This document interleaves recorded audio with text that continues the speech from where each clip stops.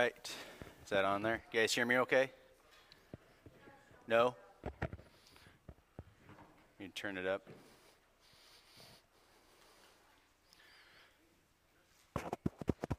That better? Better? Okay. So you guys are the faithful. I forgot tonight was a Super Bowl. Is it muffled? Okay. I don't know what's wrong.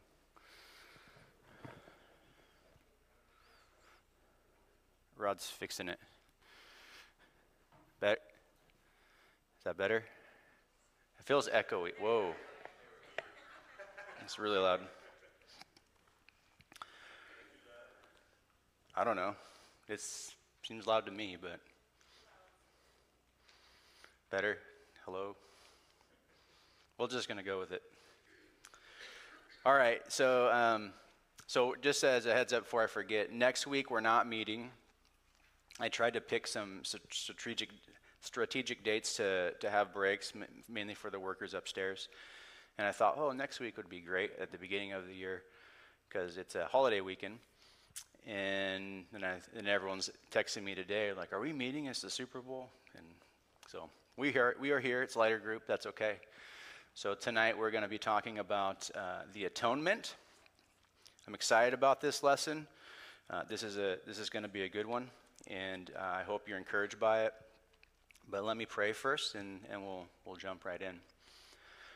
Father in heaven, we come before you tonight and with grateful hearts because you have done what we cannot do. You have saved us from our sins. You have atoned for that. You are the perfect Lamb of God who appeased the wrath of God by your substitutionary atonement, Lord. And as we reflect on that tonight, I pray that our hearts would grow in gratitude and thankfulness, and that we would just be encouraged to love you more fully with all of our hearts. And so with that, we commit this evening to you. I ask for your blessing and your help in teaching. And I pray this all in Jesus' name. Amen.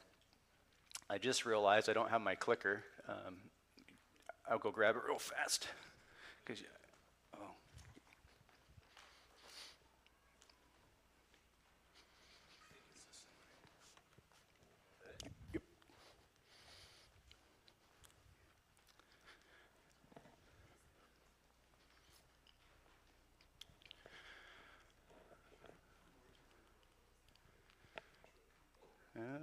Ain't working.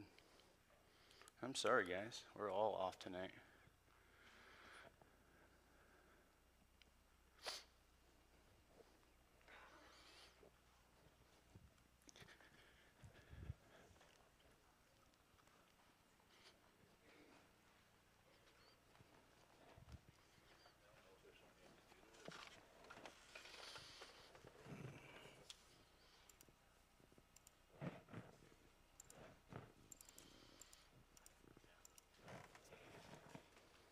All right.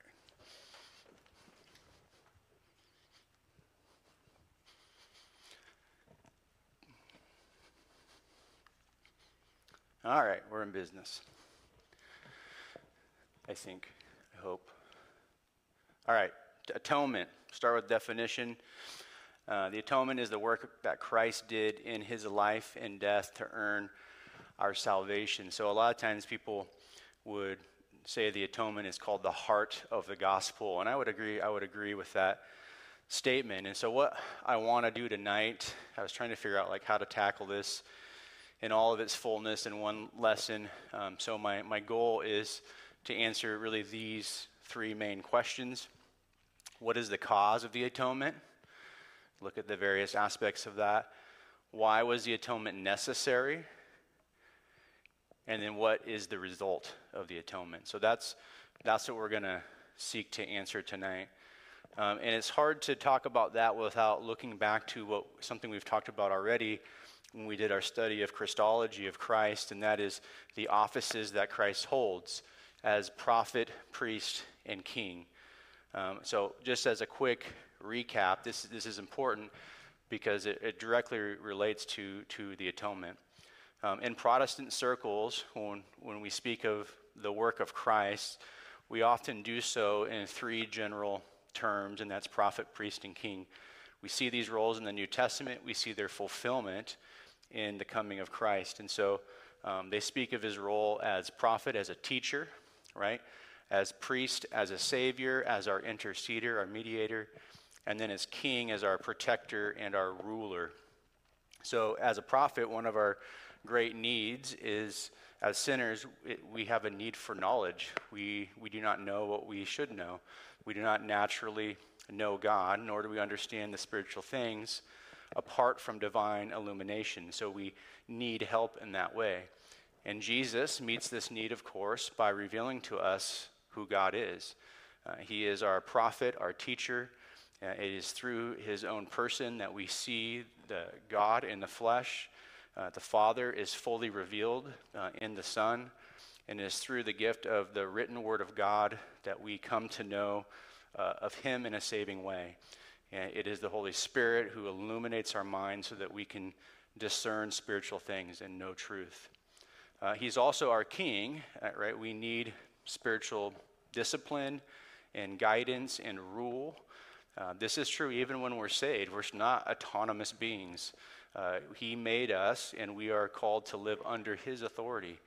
And so whenever we try to take authority for ourselves, it always leads to bad things. So even after our conversion, we still rely on Christ as our ruler, and he does in fact rule. He reigns right now at the right hand of the Father, and he guides us, he protects us, and he leads his church and his people in righteousness.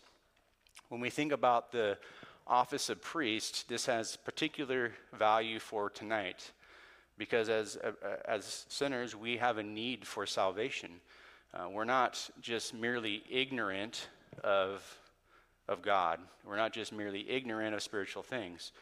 We are also very sinful, and we have rebelled against God, and like sheep have gone astray, we've gone our own way. And Jesus' priestly office is essential to the doctrine of atonement. It's primary, actually.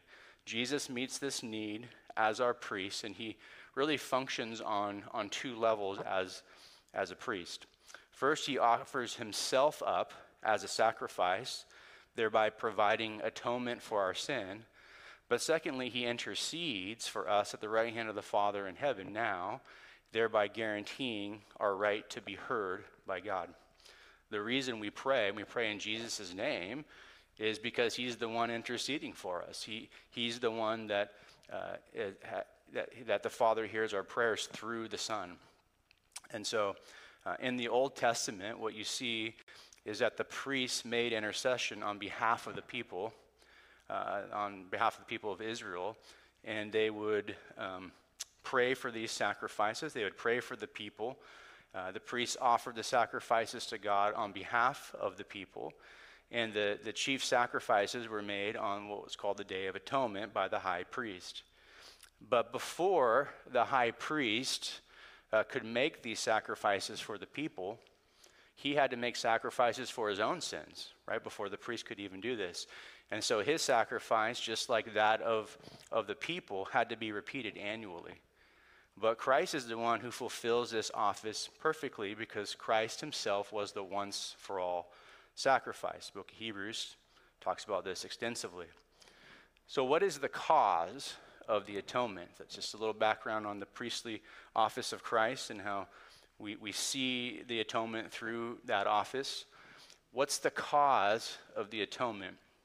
And I would say that the moving cause of the atonement is the good pleasure of God. The good pleasure of God. God's will here is not just arbitrary. It's not just his love. A lot of times we think of that. It's not just his justice.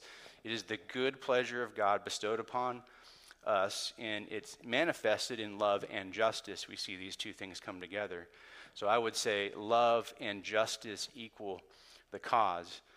One verse that we might think to that would demonstrate the love of God, we see in John 3:16, "For God so loved the world that he gave his only Son, that whoever believes in him shall not perish, but have everlasting life." It was God's love as the driving force by which we see the cause in this way. But also the justice of God is a cause, and it is seen in passages such as Romans, well, many, but the one I'm going to highlight a lot tonight is Romans 3:24 through really 26. In this passage, we read that, we are justified by his grace as a gift. Okay, there you see love also, through the redemption that is in Christ Jesus, whom God put forward as a propitiation. Okay, this is giving emphasis to that word. We're going to define that a lot tonight, but the justice of God is seen in the propitiatory sacrifice by his blood to be received by faith. This was to show God's righteousness, there's justice again, because in his divine forbearance he had passed over former sins. And so this, I think, concept or idea guards against the idea that God's good pleasure was just some sort of arbitrary will. No, God's good pleasure is just part of his nature. That's who he is. And he's not just, let's just be loving today. No, it's who God is. And the atonement is the expression of who God is. And so justice, that is to say sin punished, plus love, that is God giving of his son, is the cause of the atonement. In Jesus' life and death, what we see is the full expression of God's justice and love. Now, what is a propitiation? It's really only mentioned in 3 passages in the Bible of the New Testament. What does that word mean? Do you know? Satisfying God's justice and wrath. Yep. It satisfies the wrath of God. Who satisfies the wrath of God? Christ, right? And it turns the wrath that he has towards sin into favor because that wrath is satisfied. So on the cross, God put his wrath on Jesus. Jesus took the wrath, and in doing so, God's justice was satisfied. That's what you see in Hebrews 9:26, which 9:26 says, "For then he would have had to suffer repeatedly since the foundation of the world. But as it is, he had appeared once for all at the end of the ages to put away sin by the sacrifice of himself." In other words, he put it away. The rightful wrath that God has towards sins could be put away because his wrath was satisfied.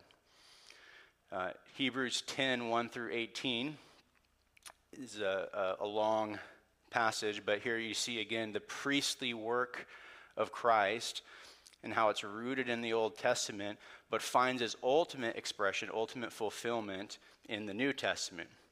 Here we read, "For since the law has but a shadow of the things to come instead of the true form of these realities, it can never, by the same sacrifice that are continually offered every year, make perfect those who draw near. Otherwise, would they have not ceased to be offered, since the worshipers, having once been cleansed, would have no longer had any consciousness of sins. But in these sacrifices there was a reminder of the sins every year. For it is impossible for the blood of bulls and goats to take away sins. Consequently, when Christ came into the world, he said, 'Sacrifices and offerings you have not desired, but a body have you prepared for me. In burnt offerings and sin offerings you have taken no pleasure.' Then I said, 'Behold, I have come to do your will, O God, as it is written of me in the scroll of the books.'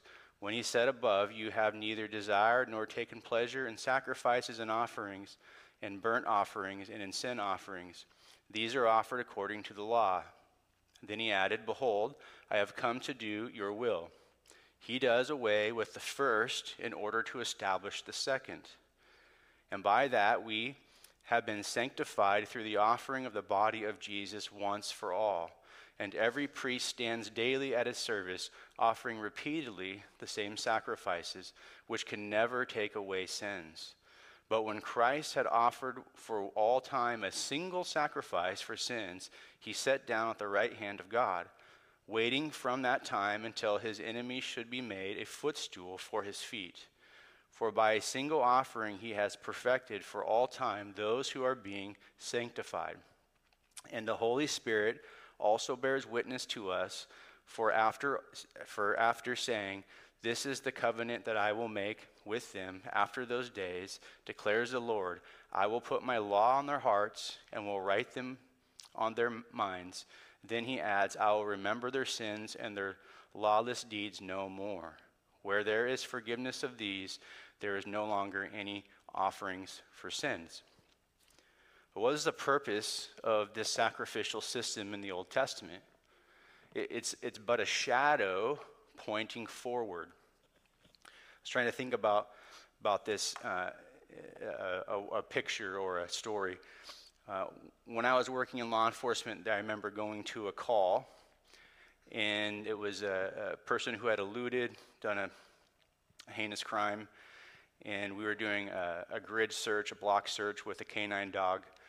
The dogs are pretty good, but they're not perfect, and he was hitting hard in this area of a backyard house, and so, we were looking in the backyard, and we walked by the shed, and I just happened to glance over. The dog went right by the shed. The shed was propped open, and I saw a shadow of a body in there. I didn't see the body. I just saw the shadow, and so I was kind of like trying to get him to stop without giving away that I knew so that he would hear. And I got their attention, and I began to give commands, essentially, to the shadow, but I knew the shadow was pointing to someone. I knew the shadow was pointing to the substance. And when I gave commands and finally the individual came out of the shed, I didn't care what the shadow did anymore. My focus was on the substance, the person to whom the shadow pointed to. And I think that's the point here, that the substance of the shadow is Christ. And so we're not to look back and memorialize the law when you have Christ, the fulfillment of that law. Christ fulfilled what we have failed to fill. And so this sacrificial system is a type or a picture of the work that the Lord would accomplish on the cross. And the Old Testament system exposed our problem, but the Old Testament system did not correct our need. Well, Christ corrected our need. Christ fixed our problem. And so I think this passage in Hebrews sheds some light on this, and it also points forward to Christ as the ultimate sacrifice. Once I saw that person, I didn't care what the shadow did. The shadow could have danced and ran away. I didn't care. I was looking at the person because that's what matters. And so now we look back, we look to Christ now, not dismissing his law in any sort of way, but understanding that those requirements that are demanded in the law find their fulfillment in Christ. And so we look to Christ, we rely on Christ, we follow Christ to do what we can't. So it's kind of like in the Old Testament, it's like psychiatry, right? They can help identify guilt, but it cannot remove the guilt, right? And sometimes it can even, I suppose, remove the feelings of guilt, but it can't remove the actual guilt. And only Christ is the one who not only can remove the feelings of sin that sin produces, but it can also remove the actual sin itself, because that sin has been placed on the Lord and he has bore it on our behalf. So God could not just welcome us back into fellowship without punishing sin. God would be unjust if he did not punish sin. And God stored up the punishment for sin, and he put it upon the Lord Jesus Christ. And by doing so, his wrath was poured out on the Son. Now this leads us then to the necessity of the atonement. We need the atonement. It's necessary. It's absolutely necessary, I would argue. Why? Can you guess? Why is the atonement necessary? Apart from Christ, do we have any hope of being saved? Why not? What would be required? If we dismiss Christ, what is required of us to be saved? Yeah. Have any of you done that for 1 minute of one day, even today? No, we haven't. Because you look at like the Sermon on the Mount, it's not just your external behavior. That's what Jesus so rightly criticized the Pharisees for. externally, they had a form of godliness for sure. They knew the law, they memorized the Old Testament, they went through the motions, but what didn't they do? They didn't believe in their heart. Their life did not adore the Word of God. So it's not just our external behavior, it's also our mind, our thoughts, our hearts, our affections. All of those things are tainted by sin. That's what we looked at with the doctrine of man. Our whole being is corrupted by sin. And so no, we haven't come close to fulfilling the law's demands upon our life. Only in Christ can we be called righteous, and it's not our own. So, and I guess in a sense you might say, it wasn't necessary, but only in this way. It wasn't necessary for God to save anybody. Okay, you can say that. He did not save the angels who rebelled, right? He didn't save them. And so I think when we appreciate the privilege that we have, then we will respect God so much more, because he doesn't owe us anything but punishment for our sins. He doesn't owe us anything but punishment. God is under no obligation to us to open up a way of redemption for disobedient, fallen humanity. He's under no obligation to do that. He could, with just perfect justice, have left us in our fallen state and judged us rightly, and he would be right to do that. His justice would be on full display. But as a consequence of God's decision to save humanity, I think that by necessity makes the atonement necessary. And so it's right to call it necessary. Because he has decided to save humanity, because out of his good will he's decided to save us, save God's people, that necessitates the atonement. In the Garden of Gethsemane, Jesus prayed, if it be possible, what? Let this cup pass, right? If it be possible, right? This indicates that it was not possible for there to be another way except by the way in which Christ died, death on a cross. There was no other way. This was the only way. If Jesus was going to accomplish the work that the Father had sent him to do, and if people were going to be redeemed by God, then it was necessary that he be the one to atone for those sins. And the only way for our sins to be forgiven was for someone, Jesus, who was perfect and sinless, to pay for them, to pay the price. So the necessity of Christ's obedience, that's one part. Two is the necessity of Christ's sufferings. So in his obedience, he obeyed the requirements of the law in our place and obeyed the will of God as our representative. The necessity of Christ's suffering, that means he took the penalty due for our sins as a result and died for our sins. He was our representative, and he succeeded where Adam failed, and he suffered the penalty for that sin. So it's seen in his obedience and in his suffering.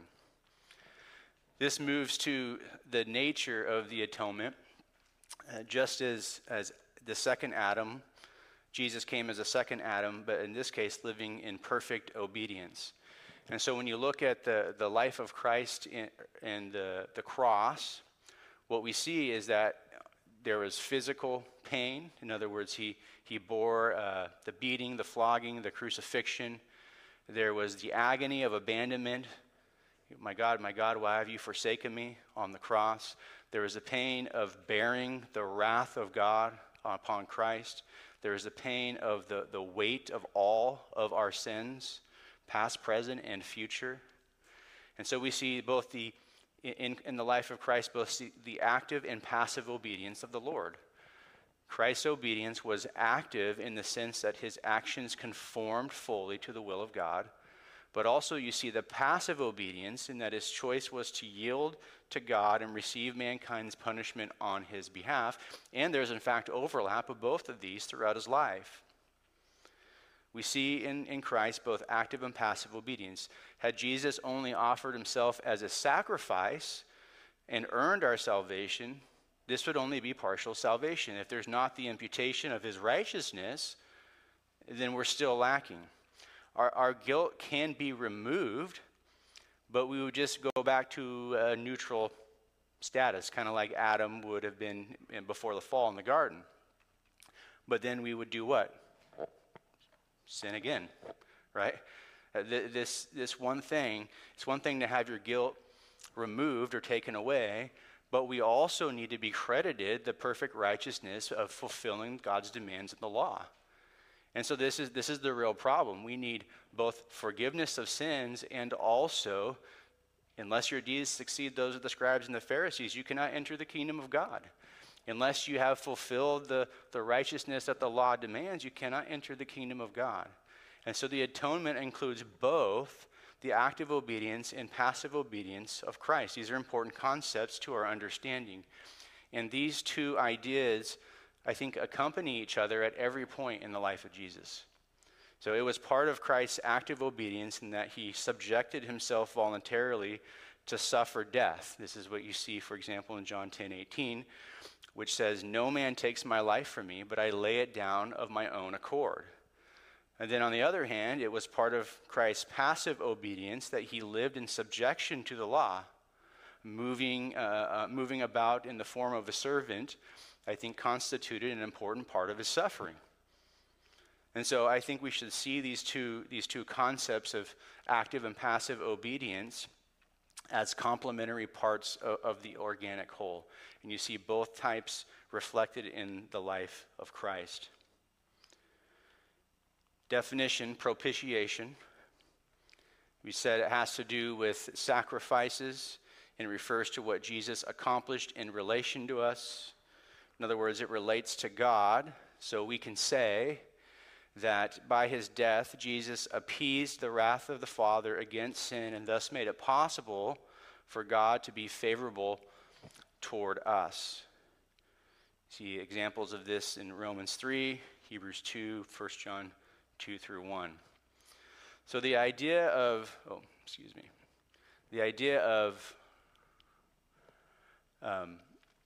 propitiation, I think, is most clearly seen and observed in the Old Testament sacrificial system.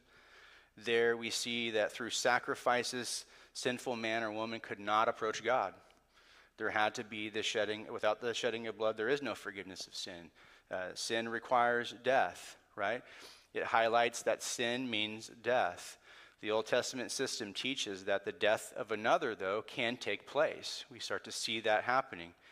And so the entirety of the system, as I said already, is a shadow that pointed forward to Christ, the once-for-all sacrifice. And so the progression is one sacrifice for one individual, one sacrifice for one family, one sacrifice for one nation, one sacrifice for the world.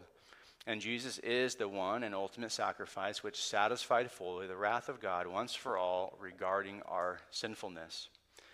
Now, there are only 4 texts that actually use the word propitiation. The first is in Romans 3:23 through 26. Now, I already read this one, but in that passage, what I think is also important is the context of that, because the preceding chapters bring it into a fuller emphasis. So Romans 1 states that the wrath of God is against all ungodliness, all unrighteousness. That's what you see in Romans 1. And then Romans 2 presents the question, is anyone exempt? Is anyone exempt from this? And the answer is no. No one is exempt. And then you get into Romans 3, it says, all have sinned, all have fallen short of the glory of God, and that the wrath of God is directed against us because of our sin, but it has now been quenched by God's action through the death of Christ. So you're starting to see the propitiation and the justice that God demands for sin. Hebrews 2:17 says, therefore he had to be made like his brothers in every respect, so that he might become merciful and faithful high priest in the service of God, to make propitiation for the sins of the people. And what's going on there? Well, I think the point is that Jesus became one with humanity in order to represent them. That goes back to that federal headship idea, as a faithful high priest to represent his people. And more specifically, Jesus is not only the true high priest, he is actually a merciful high priest. Mercy means to show favor to the one who does not deserve it. He showed mercy and he did the role of a priest. 1 John 2, 1 through 2, he is the propitiation for our sins, and not just for our sins, but for the sins of the whole world. And again in 1 John 4:10, he says, "In this is love, not that we have loved God, but that he has loved us and sent his Son to be a propitiation for our sins." So four counts of this. So just as a priest turns away God's wrath, so Jesus ultimately turns away the Father's wrath and brings his work forward as the sure ground by which we may approach God and be assured of his favor. And Jesus is the one who provides this. So I think this kind of triangle picture is helpful. I don't know if it is to you. This was in James Boyce's systematic theology. I saw this and I thought it was kind of helpful. I added a few things to it. But what I want you to see is the relationship of things here. And I think this helps you understand it more. Romans 3:24 through 25 says that they are justified by his grace as a gift through the redemption that is in Christ Jesus, whom God put forward as a propitiation by his blood to be received by faith. And so propitiation, which way is the arrow pointing? Toward God, right? It's pointing up toward God. This is the relationship here. Jesus, by becoming a perfect sacrifice, propitiated, satisfied the wrath of God. Jesus did that. He satisfied the wrath of God. Well, what does that then produce for us? Well, because of that, because that wrath is satisfied, God can now look down to us, downward, and he can show justification to us. This justification refers to something that God does to us. We are justified by grace on the basis of Christ's sacrifice. And so then also the merits of Christ have then been given to us or credited to us. In other words, our account is empty, but in Christ it becomes full of the riches of Christ's life. And so the God the Father can now look at you and look at me as believers and not just see a forgiven individual, but a righteous individual. Not based on us, but on him and his works. And then you have redemption, and this arrow points toward us. This is what Christ does for us. He redeems us. Jesus did this for his people. He redeemed us, and he sets us free from the slave market of sin. He purchases us back. We were dead in our trespasses and sins. We were slaves to sin, and he buys us back. He does that work. And we are justified on the basis of his work. And this idea of expiation is the removal of our sin. He removes it, puts it upon himself, offers himself as a sacrifice that appeases God the Father. God the Father can now look at us and credit us with Christ's righteousness and forgive and justify the believer. It's beautiful. This should make you want to dance, because we cannot do this. If we are left to ourselves, we're in deep trouble. But in Christ, we find salvation. So we're saved on two grounds. First is the righteousness of Christ applied to all who put their faith in him. And the second is that Christ satisfied the negative sanctions of the law in his sacrificial death on the cross for us. That's what we get. Penal substitution. I've never had a problem with this. Apparently some people do. This word penal simply means related to punishment for offenses, and substitution means the act of a person taking the place of another. So you put these two words together. Penal substitution is, by definition, the act of a person taking the punishment for someone else's offenses. In Christian theology, Jesus Christ is the substitute, and the punishment he took at the cross was ours based on our sin. Okay, you see examples of this in Genesis, Exodus, Isaiah, many more. But penal substitution, I think, is clearly taught in the Bible. In fact, much of what God did prior to Jesus' ministry was a foreshadow of this very idea and concept. You see it in the very beginning of sin in Genesis chapter 3. What happened right after they sinned? What act occurred? Do you remember? Yeah, they were covered with animal skins to cover their nakedness. This is a sacrifice. This is the first reference to death. In this case, it was an animal. other than God pronouncing that it would happen, but this is the first case of it. So it's this skin is being used to cover, or you might say atone, for their sins. Exodus 12:13, you have the Exodus account, right? And you have the Passover. What's happening there? What did they put above the doorpost? Blood, right?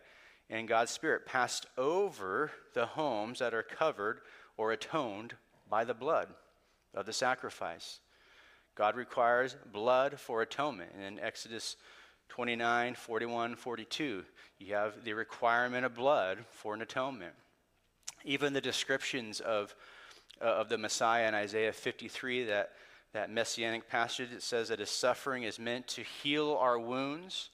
And the fact that the Messiah was to be crushed for our iniquities, in verse 5 of Isaiah 53, I think is a distinct reference to penal substitution. In what way then is he going to be crushed or suffer?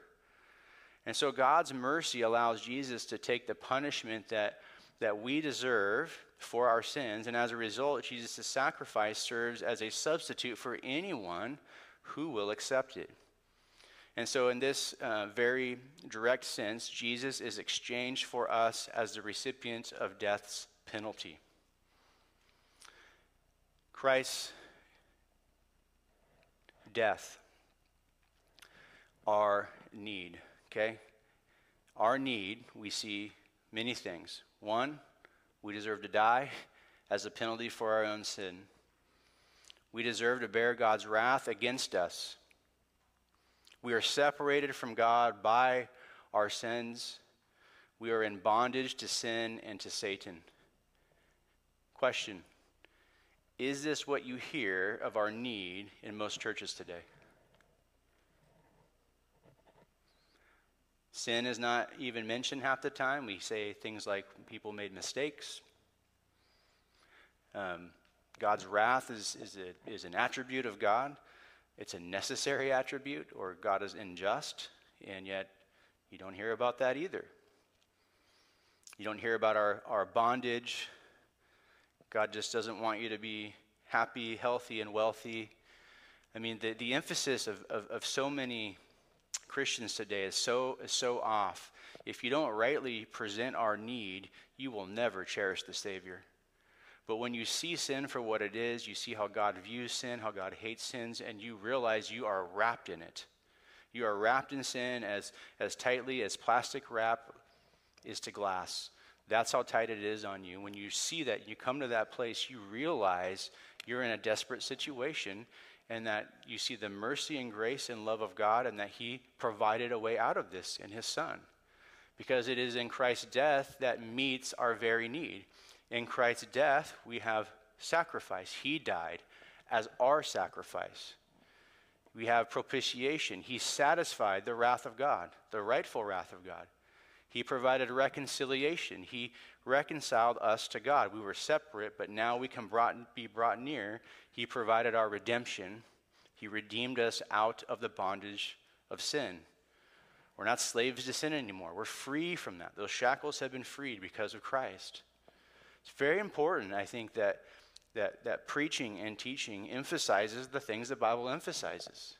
I think it's also important that we use the language that the Bible uses, because I think it can distort our understanding of things and keep people from seeing the thing they need the most.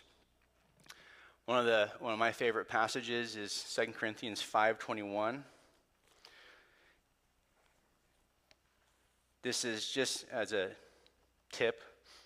I think it's really helpful when we think about evangelism in the gospel, is to pick some passages that talk about the gospel in its fullness and memorize them.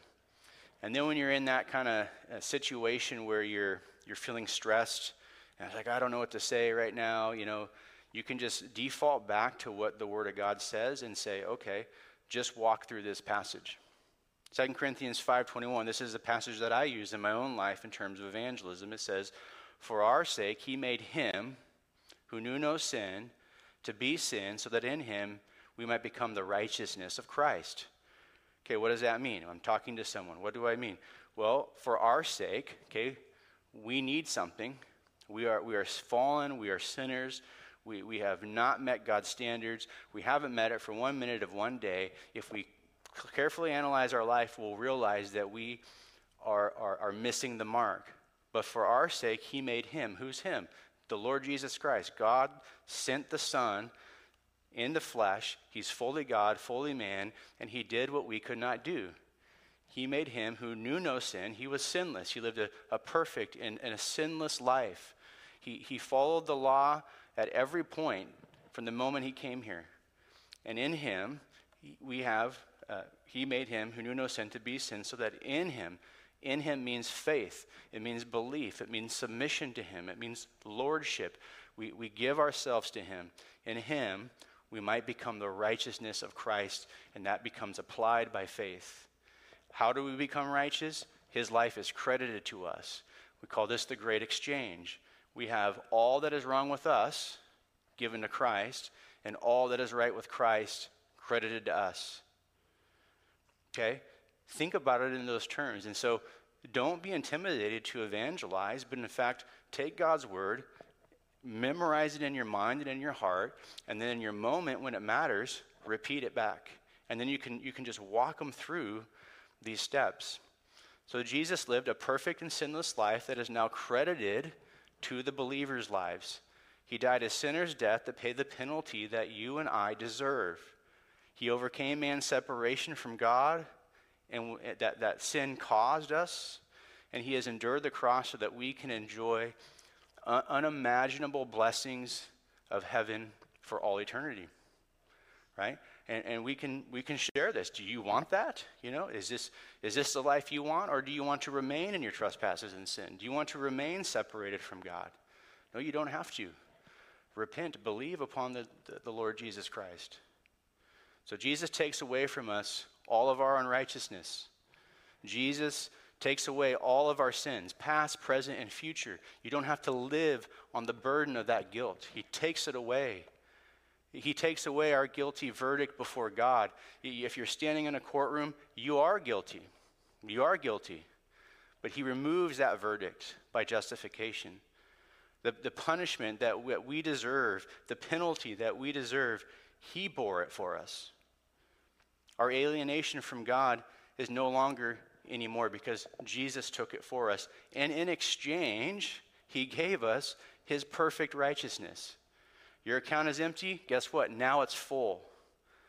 His complete and sinless life is credited to us. His just and innocent verdict is given to us. We're declared not guilty. We're declared innocent. The reward that he earned is given to us as well. We are adopted into God's family. We're called his children. This is what we get. This is the atonement of Christ applied to his people. Now, what's the extent of God's atonement? In other words, who did Christ die for? All who believe. Is it the whole world? He died not just for our sins, but for the sins of the whole world. What do you think about that?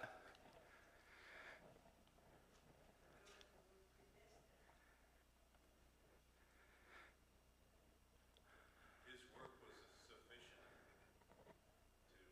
to bear the sins of the entire world. Yeah, I'm kind of poking at you guys. I agree.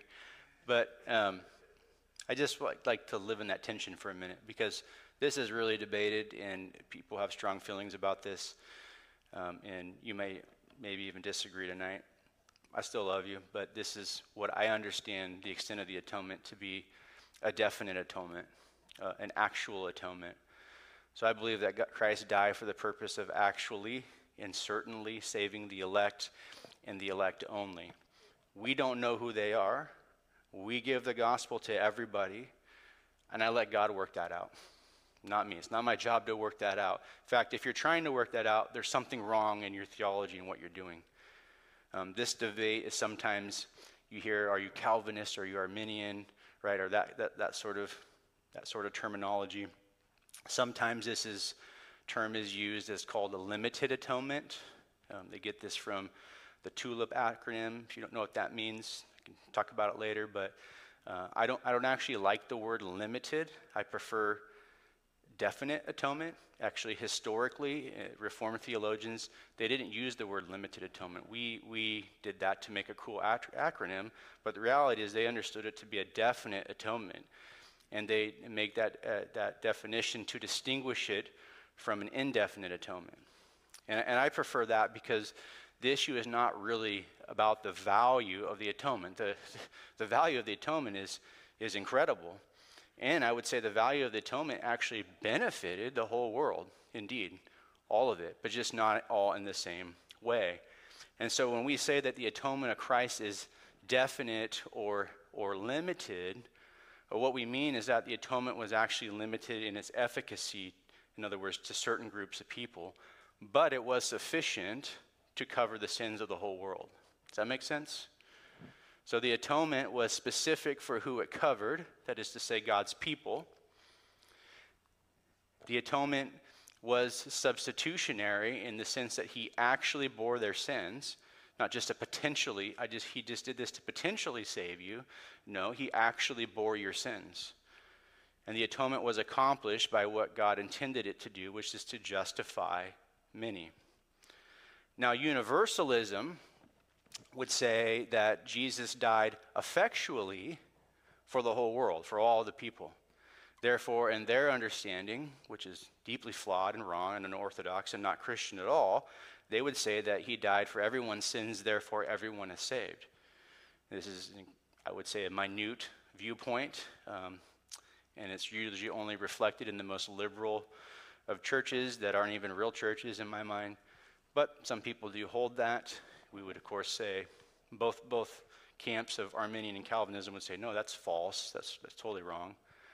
But many evangelicals really do struggle with this idea of definite atonement position. And I would just say, for me, this is the question I would ask is, did Christ die merely hoping that people would take advantage of the opportunity?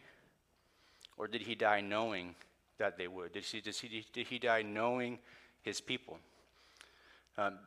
John 6:64, Jesus says, Jesus knew from the beginning who those were who did not believe. He knew. We don't, but he knew. John 6:37 says, all that the Father gives me, and whoever comes to me, I will never cast out. All that the Father gives me, and whoever comes to me, I will never cast out. So I would say that Christ was acutely conscious as he prepared to do the work of redemption, that he knew he was doing it for the ones whom the Father had given him, and it was not going to be an exercise in futility.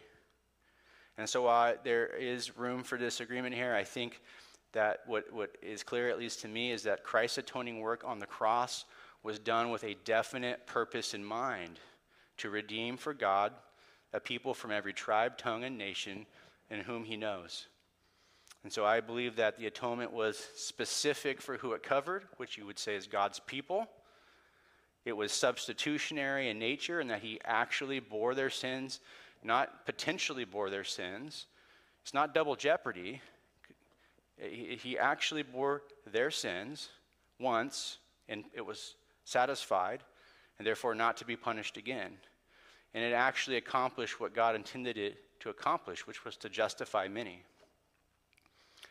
What happens if Christ actually bore our sins, and then we don't believe upon him, and then we're also judged for our sins? So Christ is judged for our sins, and we're judged for our sins?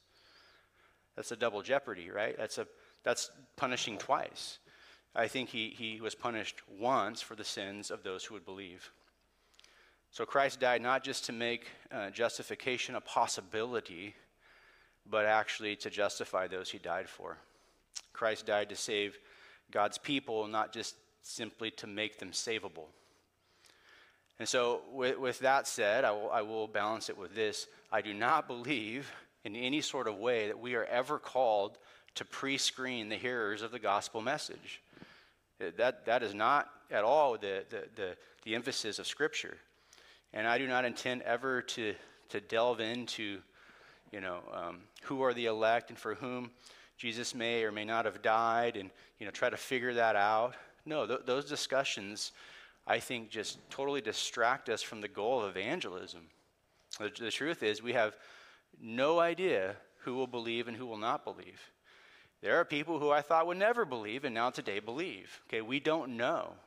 God does that work. God does it all. Therefore, our job is simply to proclaim the gospel to all, and we let God sort that all out. We can say, and we can hold in one hand the sovereignty of God and salvation and say, it is 100% God. God alone saves the sinner. God does all the work. God applies his righteousness. God does the forgiving.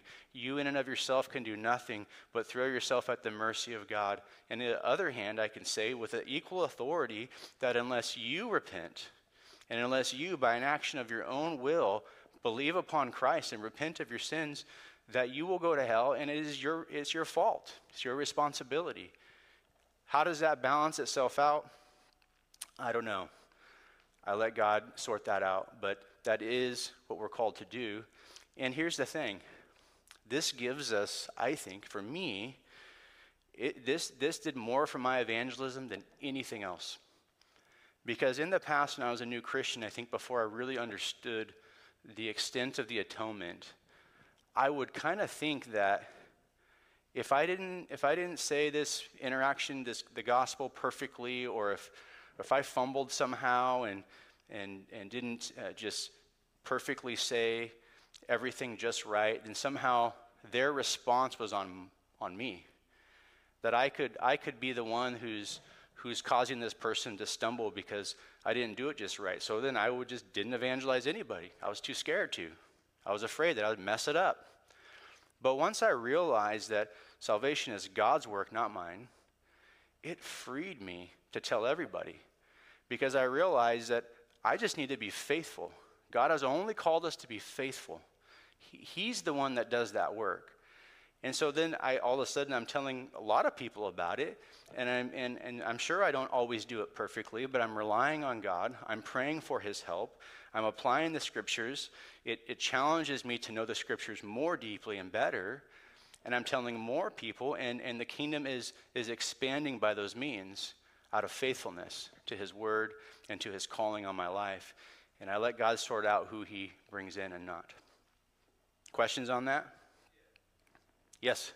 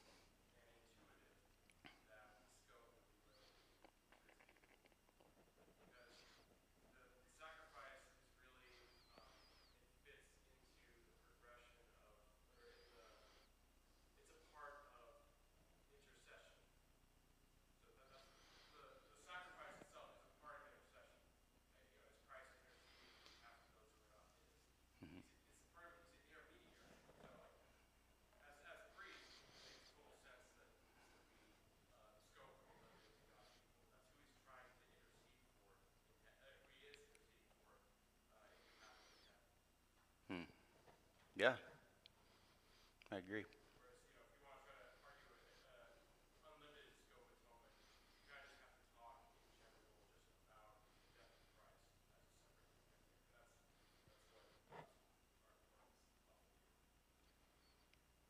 Yeah. Thank you. Yeah, good. Any other thoughts? All right.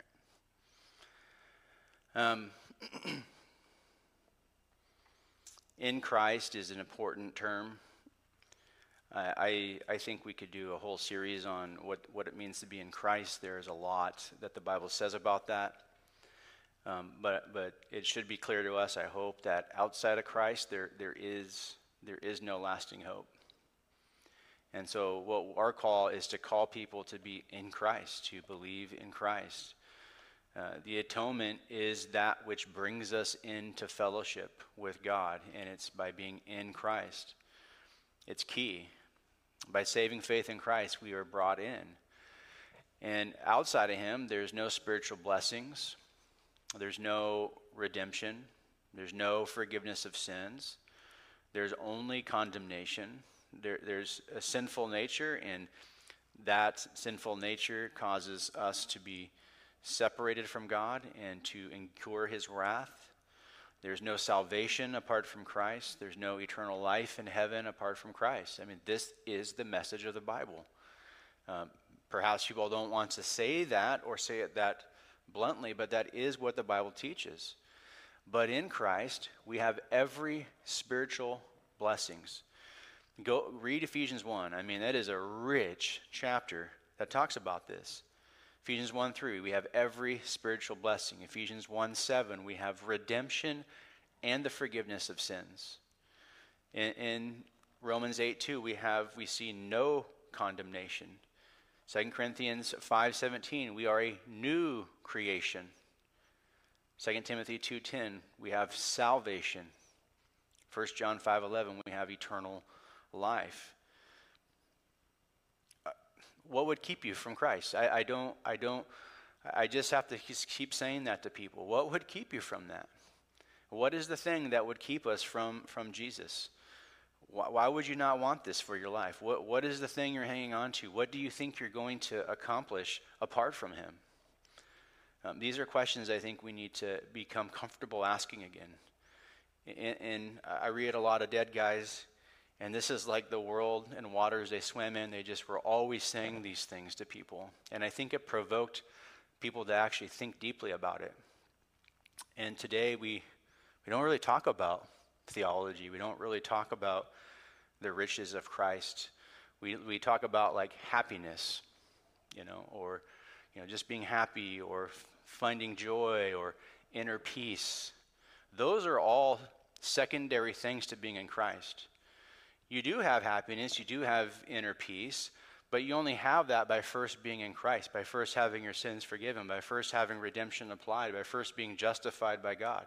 You get those as a secondary thing, not a primary thing. But when we seek the secondary things as primary things, we lose it all. And so it's important that we keep these things in perspective and we're looking at it rightly. I think this truth shed light on other truths. The nature of Christ's sacrifice, I think, throws light on things such as God's attributes. There's a tendency that we have to emphasize one attribute over the others. For example, love is not the only attribute of God. We've already kind of touched on this in the past, but we always have a tendency, I think, to want to emphasize one attribute, but at the expense of others. Propitiation reminds us that God is loving, in fact, but he is also wrathful towards sin, as well as loving. He's both, okay? And it enhances our, I think, appreciation for God's love. If you only look at God as loving and not wrathful, you don't appreciate God's love as fully as you ought to, because it demonstrates that God's love is not just some feeling, indulgent feeling. That's how humans often love, right? That's how Hallmark loves and sappy love stories. That's how they love, but that is not biblical love. Rather, it's an intense, demanding, holy love that's willing to pay the greatest price to save the ones whom he loved. That's biblical love. So it enhances that, but you only see that when it's compared to the justice and wrath of God. So I think the atonement highlights the attributes of God in the fullest sense. I think this is why the angels marvel at God and to us, because they get to see this played out in real time with his people. Secondly, it highlights the nature of our dilemma. Propitiation is a reminder that God's wrath is real. It's real. And without Christ, we may expect to feel the full force of that wrath unless we become partakers in Christ's salvation. It emphasizes our need, and what our need is redemption. We see that, and it emphasizes that need. We also see, in its fullest sense, the person and the work of Jesus Christ. Only one who is both human and divine in nature can make a satisfying propitiation, right? A mere human cannot do this. We see that animals cannot do this. You and I cannot do this. So it brings light and clarity on the person of Jesus. He was fully God and fully man. Jesus is entirely unique, and nobody else can make appeasement to God but Christ. It shows our need. Only Christ. It is by his humanity and his deity that we have life. It sheds light on the true nature of the gospel. The gospel is not just about, new possibilities, or like I said, achieving joy and fullness in life. It's not just about living your best life. It's not about those things. It's something much deeper than that. Much deeper than that. It's much deeper. Something much greater has been done. Something that is relating to God and us.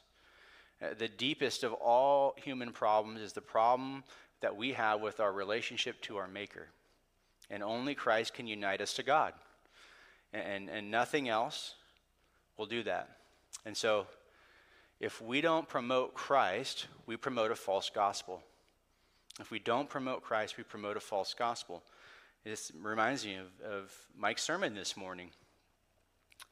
It's good to want great things for your kids, but none of that matters. None of that matters if they don't know the Lord.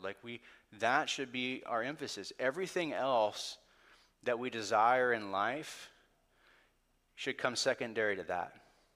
And everything else that is secondary is enhanced and made better by being in Christ.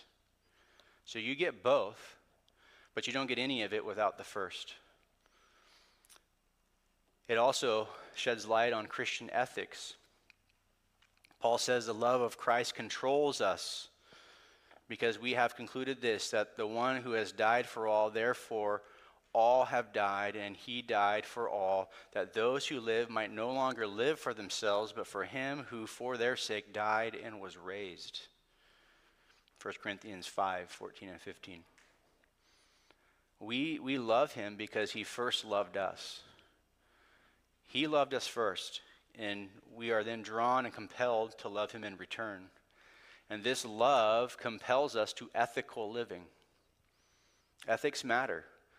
And we're called to live lives that are consistent with biblical truth, to God's law, that are consistent with the gospel. And this truth and this understanding of what Christ has done for us should affect everything.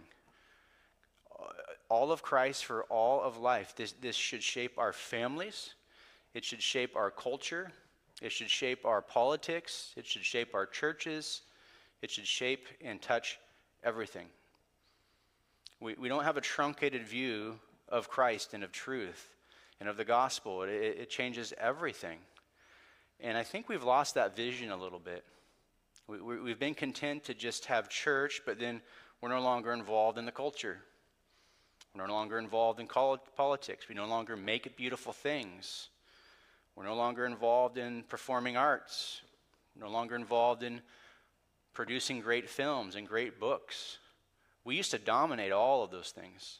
And I think because people were more shaped by the reality of these truths, and we've lost that. We need to recapture that. We need to influence the culture around us. And in this way, this is what I mean, the gospel benefits the whole world. In that sense, it makes it better. We make it better as believers. All right. It's most of my lecturing, so we'll move to a few questions. Feel free to ask your own questions. You guys usually are quiet, so I make up my own sometimes, so to help provoke a little bit. How about this one? What kind of God would be so vengeful as to require a blood sacrifice for reconciliation with human beings? What's he really saying there?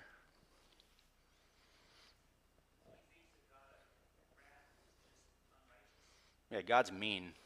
A mean God. What do you say?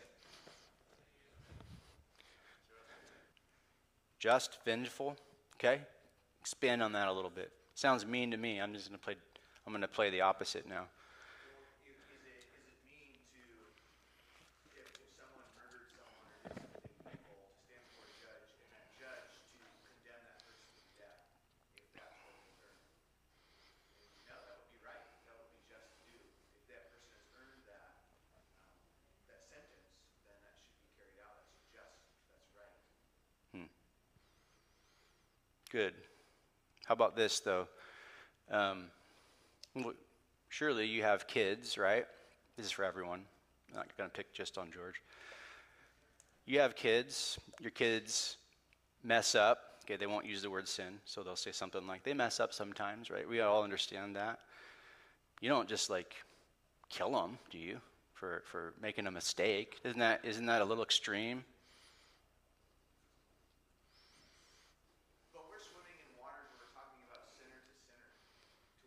Mm. It's like trying to describe the color white to someone that lived in a black room their entire life. Yeah. We can't really compare ourselves to God, who's infinitely holy and just to where, right, even a speck of sin. I think about when Israel's at Mount Sinai, he's like, I can't be among you or I'll just obliterate you. He's so holy that just one sin. You think about those times where he actually does lash out, like when, what's his name? Tries to drop catch the ark. What's his name?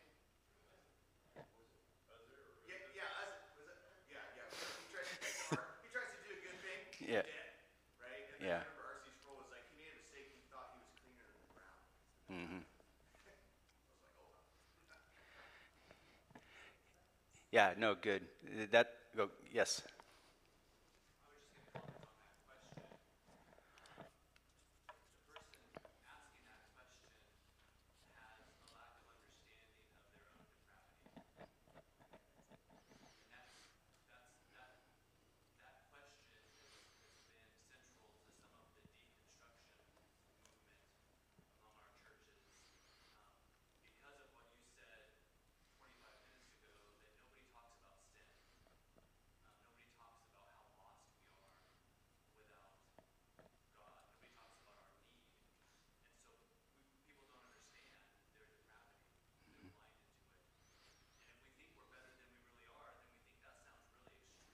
Mm-hmm. Yeah, and bingo, exactly. I think you guys nailed both of the issues. One, we're looking at this horizontally, not vertically. And our view vertically is very shallow. Most people, I think, view God as just a little bit better version of themselves, which is so distorted, which is why I think one of the best things we can do if we really want to grow is study the attributes of God. We need to enlarge our understanding of who God is. We need to have a bigger picture of what his holiness really means. And the punishment fits the crime, right? If I commit a crime, against you, and I do something mean, that will hinder our relationship, and there may be consequences to that. If I commit a state-level crime or a felony crime, there'll be a more severe punishment.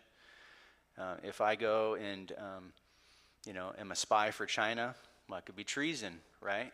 The consequences fit the crime. Well, just take that ladder all the way up to the top. What's the punishment when you do a crime against the eternal, holy God? You have an eternal punishment too, right? But what we can never seem to get there because our view of God is so low. We don't understand that. And before I really, I think, had a better understanding of who God is, who his nature is, what his attributes are, I did view sin differently. I acknowledged it, and I even acknowledged that I needed it. I needed forgiveness and that I was a sinner, but I didn't realize how sinful I was until I grew in these areas. So I think it's a really worthy pursuit is to understand God more fully, who he is, who his nature is. Many people, they just prefer a God strictly in terms of attributes they like: love, grace, mercy. And they very much dislike the other attributes, such as his justice, his wrath. They don't want to talk about those things.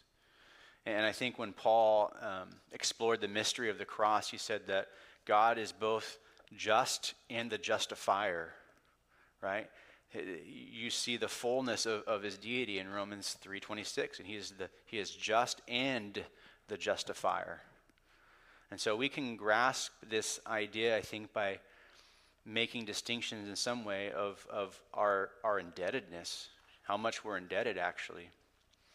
When we sin against God, we incur a moral eternal debt that we cannot pay. And God's law imposes an obligation to that because he is just. He would be unjust to not punish sin, just as a judge would be unjust to not make a guilty verdict against someone who is guilty, and by which there's evidence to support that, right? And so we are called to meet the obligation of God's law, and which is perfection, because God is perfect. And so if we sin even once, we become indebtors, and we incur a moral debt to an eternal holy God that we cannot pay. And so, yeah, this had to be necessary. This wasn't extreme. This is the standard that is necessary, but we don't think in those terms very much, do we? Yeah.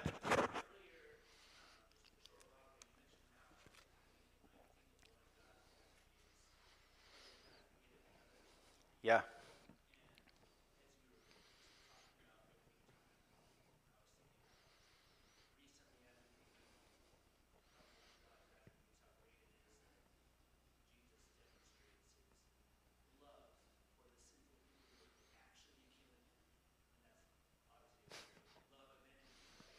Hmm.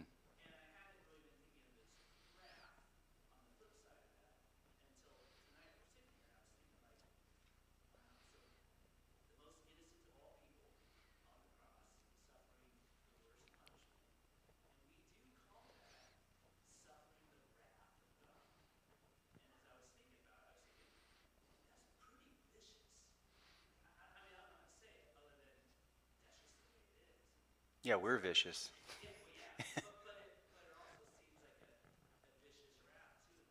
Hmm.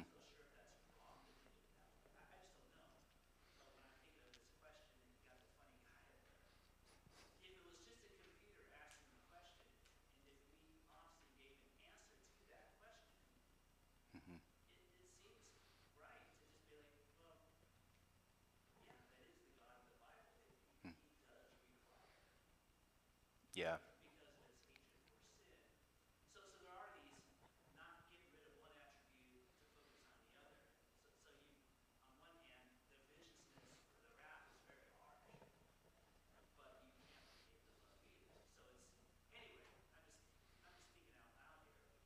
Hmm.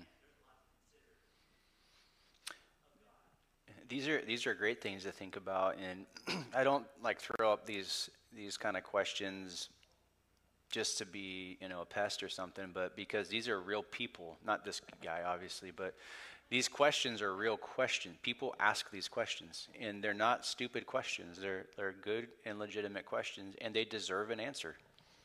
We should be able to think through this theologically and provide that for them. Now, they may not accept our answer, but there is an answer for them, and it's not a dumb answer. They just might not like it. And yeah, I mean, the truth is, while we were yet sinners, Christ died for us. While we were his enemy, he died for us. Okay? So what do you do with that? You're an enemy of God. And most people, and that's the thing too, like they don't even see themselves that way. I'm not an enemy. I don't hate your Christian God. I might not just say, yeah, you do. But the truth is they do, whether they realize that or not. And they need to love him. And they won't love him until they acknowledge their sin and they see the pardon that they have in Christ. Last question. There's more, but we'll stop here because we're running out of time. If you will never pay for your sins, why not continue to sin?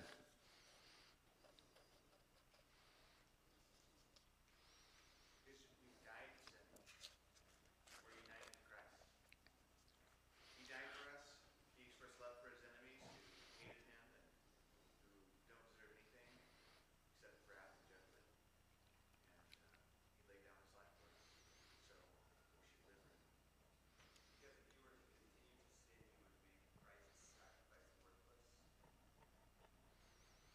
It's kind of like communion. Are we to take communion flippantly? Hopefully not, yeah. We're to examine ourselves. We try to be consistent and say that when we do communion for that very purpose, because if we're not, we're making a mockery of his life and death and his atonement. We're making a mockery of it. It's not right. So it's important. How about this? Grace is good, isn't it? If I sin, don't I just get more grace? Shouldn't I want more grace? So shouldn't I just sin and then get more grace? Yeah. Yes, there is. Yeah, I know. Yeah. There's a lot of plagiarism. A lot of the authors plagiarize the Old Testament and they repeat it. John in Revelation kind of does that. Yep.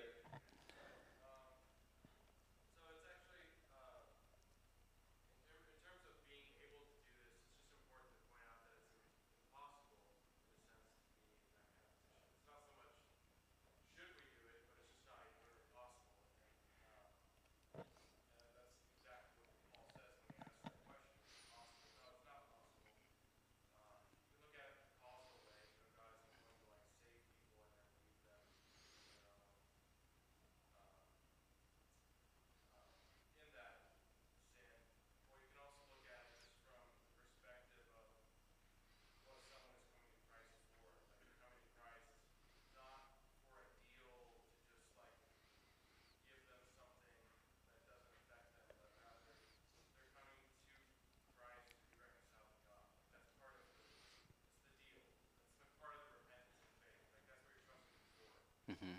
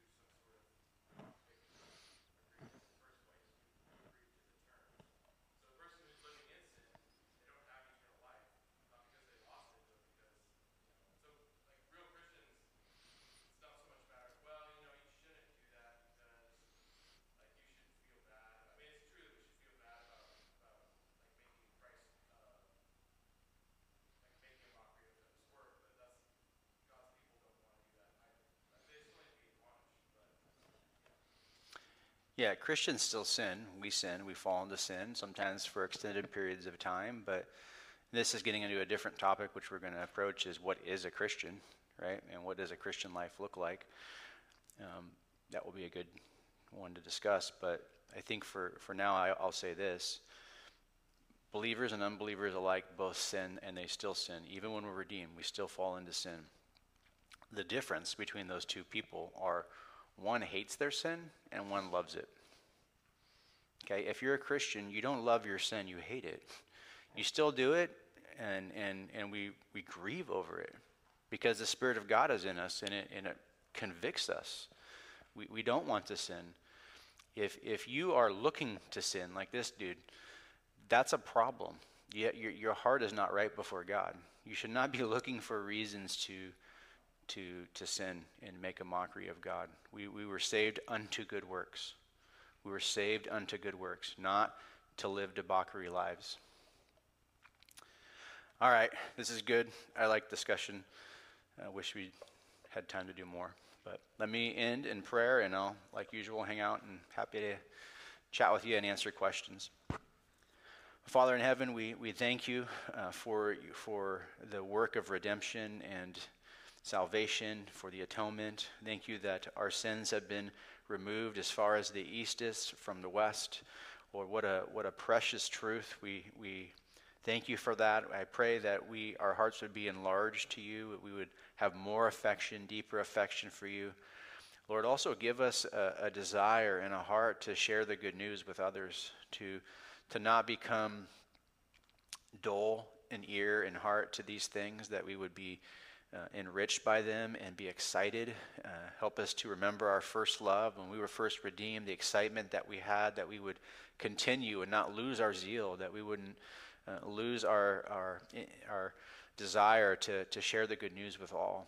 Lord, help us and keep us in that, and give us opportunity to tell others about your amazing Son, Jesus Christ, who has atoned for our sins. And it's in his name that we pray. Amen.